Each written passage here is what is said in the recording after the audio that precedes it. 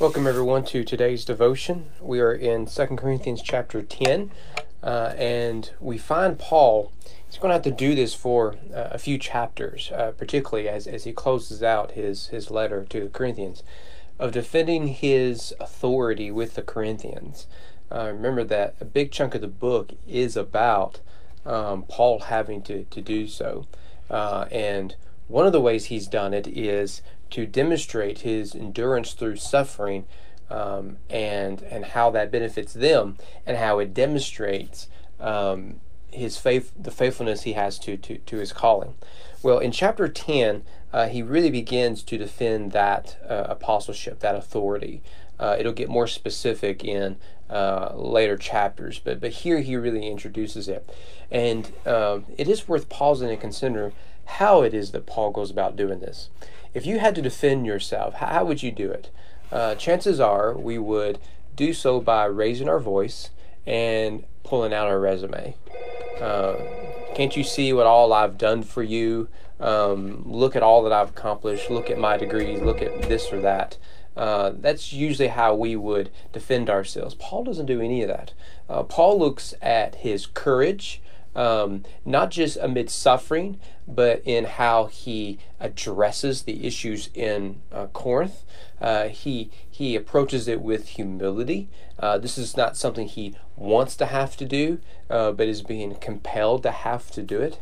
He is doing it by giving them an example of what a godly life looks like, and how one ought to carry themselves. And he also looks at the Corinthians themselves. He's saying essentially, look, don't forget that we have built a relationship for years, and that God used us to build, to found the church in Corinth. We're having this conversation because of the blessings God gave us while we were in the city of Corinth. And so all of that is introduced here in chapter 10. He says, starting in verse 1, I, Paul, myself, entreat you by the meekness and gentleness of Christ, I who am humble and face to face with you, but bold toward you when I am away. I beg of you that when I am present, I may not have to show boldness with such confidence as I count on showing against some who suspect us of walking according to the flesh. Notice here, you have both courage and humility colliding. Often we think those sort of ideas don't really mesh, and here they do. Paul is saying, look, I write to you with meekness and gentleness. These are two fruit of the Spirit, aren't they? Love, joy, peace, patience, kindness, gentleness, faithfulness, self-control.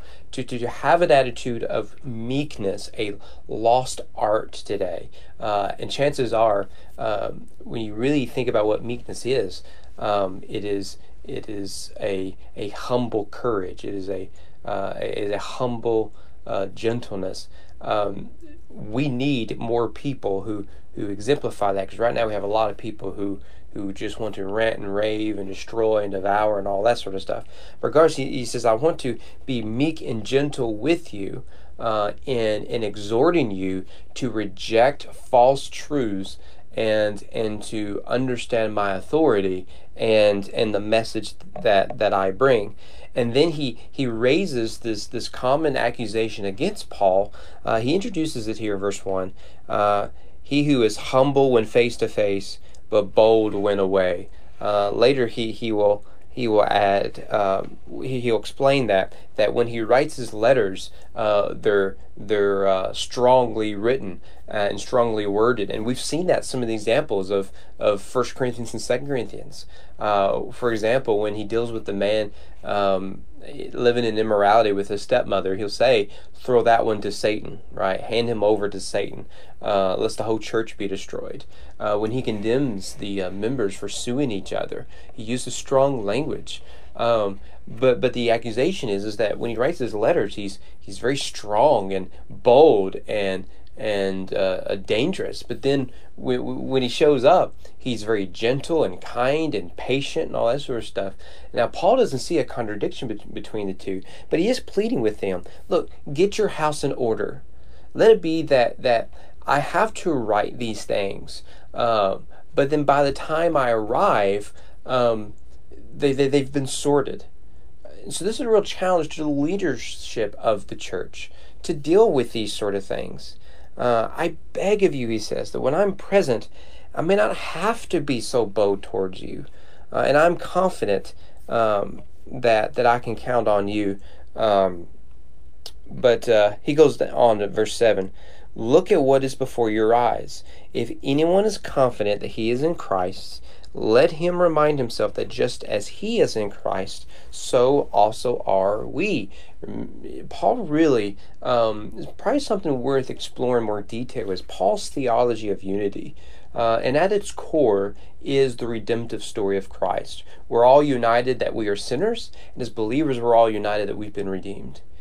So we are together in that we are Christ. For even if I boast a little too much of our authority, which the Lord gave us for building you up and not for destroying you, I will not be ashamed. And this again is another point. He said, God has called us for building up the church, for establishing churches around the empire. He said, but these cats are destroying the church of Christ by causing unnecessary divisions.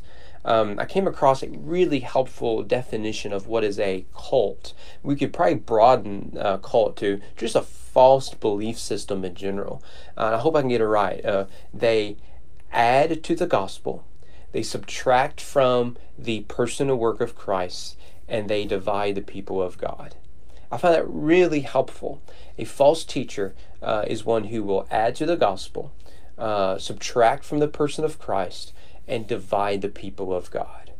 And what you have in Corinth, at the very least, are those who are contributing to the divisions, unnecessary division within the church. Verse 9, I do not want to appear to be frightening you with my letters, for they say, and here he comes back to that, his letters are weighty and strong, but his bodily presence is weak, and his speech of no account. Now, Paul's addressed this, he addressed it in 1 Corinthians chapter 1 and 2, and he says, when I came to you, I didn't have wisdom of speech, I didn't have great oratory skills. Where Paul, you get the impression Paul was a great mind, but not a great speaker.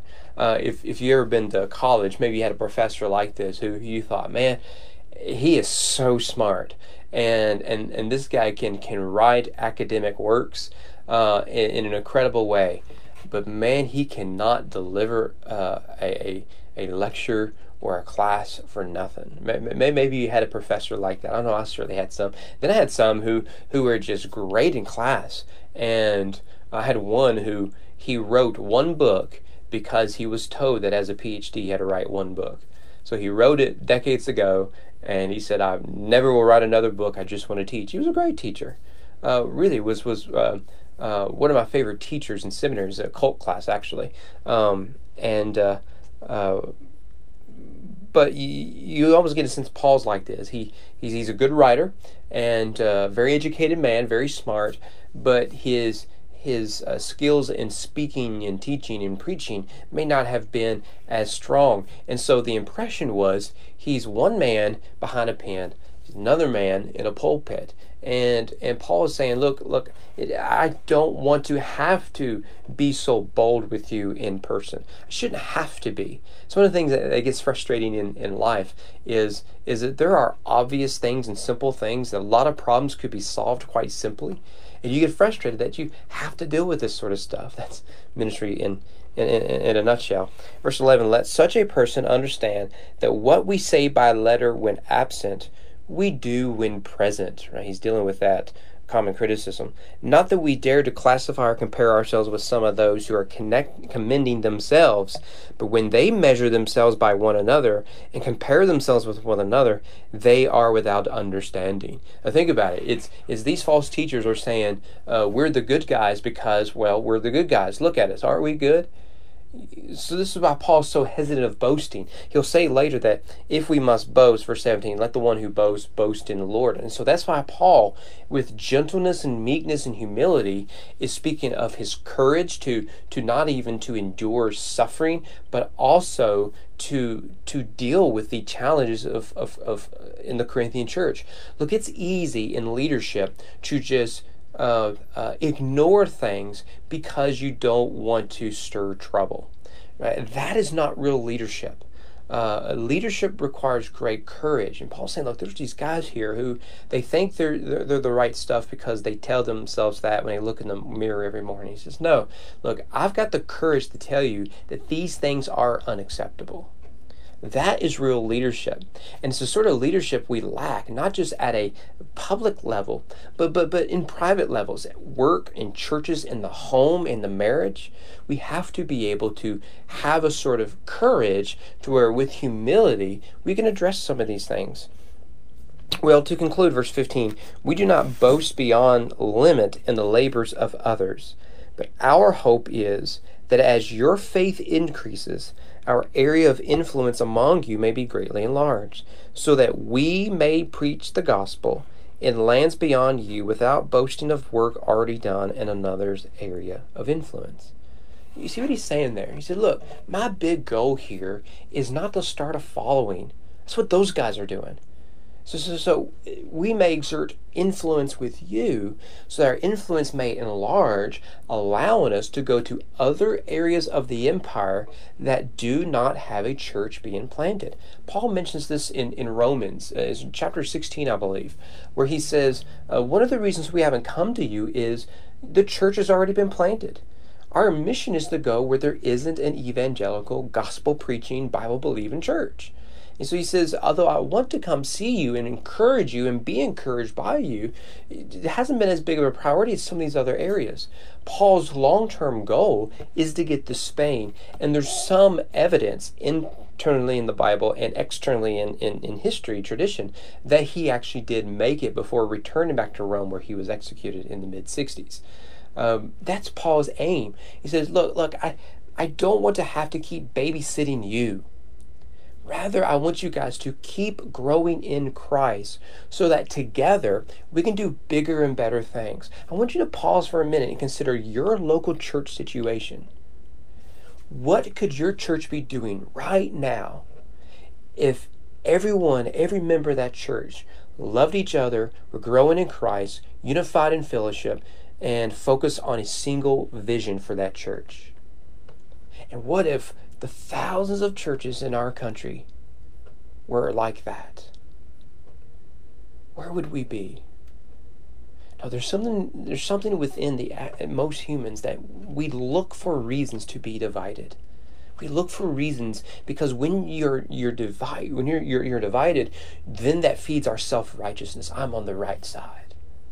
And Paul said, no, what we want is the people of God to pursue the person of Christ, so that together we can do bigger and better things and to reach more people with Christ. As you've been reached with the gospel, may there be more people reached with the gospel. What a vision Paul has. And it makes you wonder, is the vision of our churches, the vision of each believer in this country, in our communities, are they too small? And if so, what must we do right now to fix that? Lord willing, we'll see you guys here tomorrow.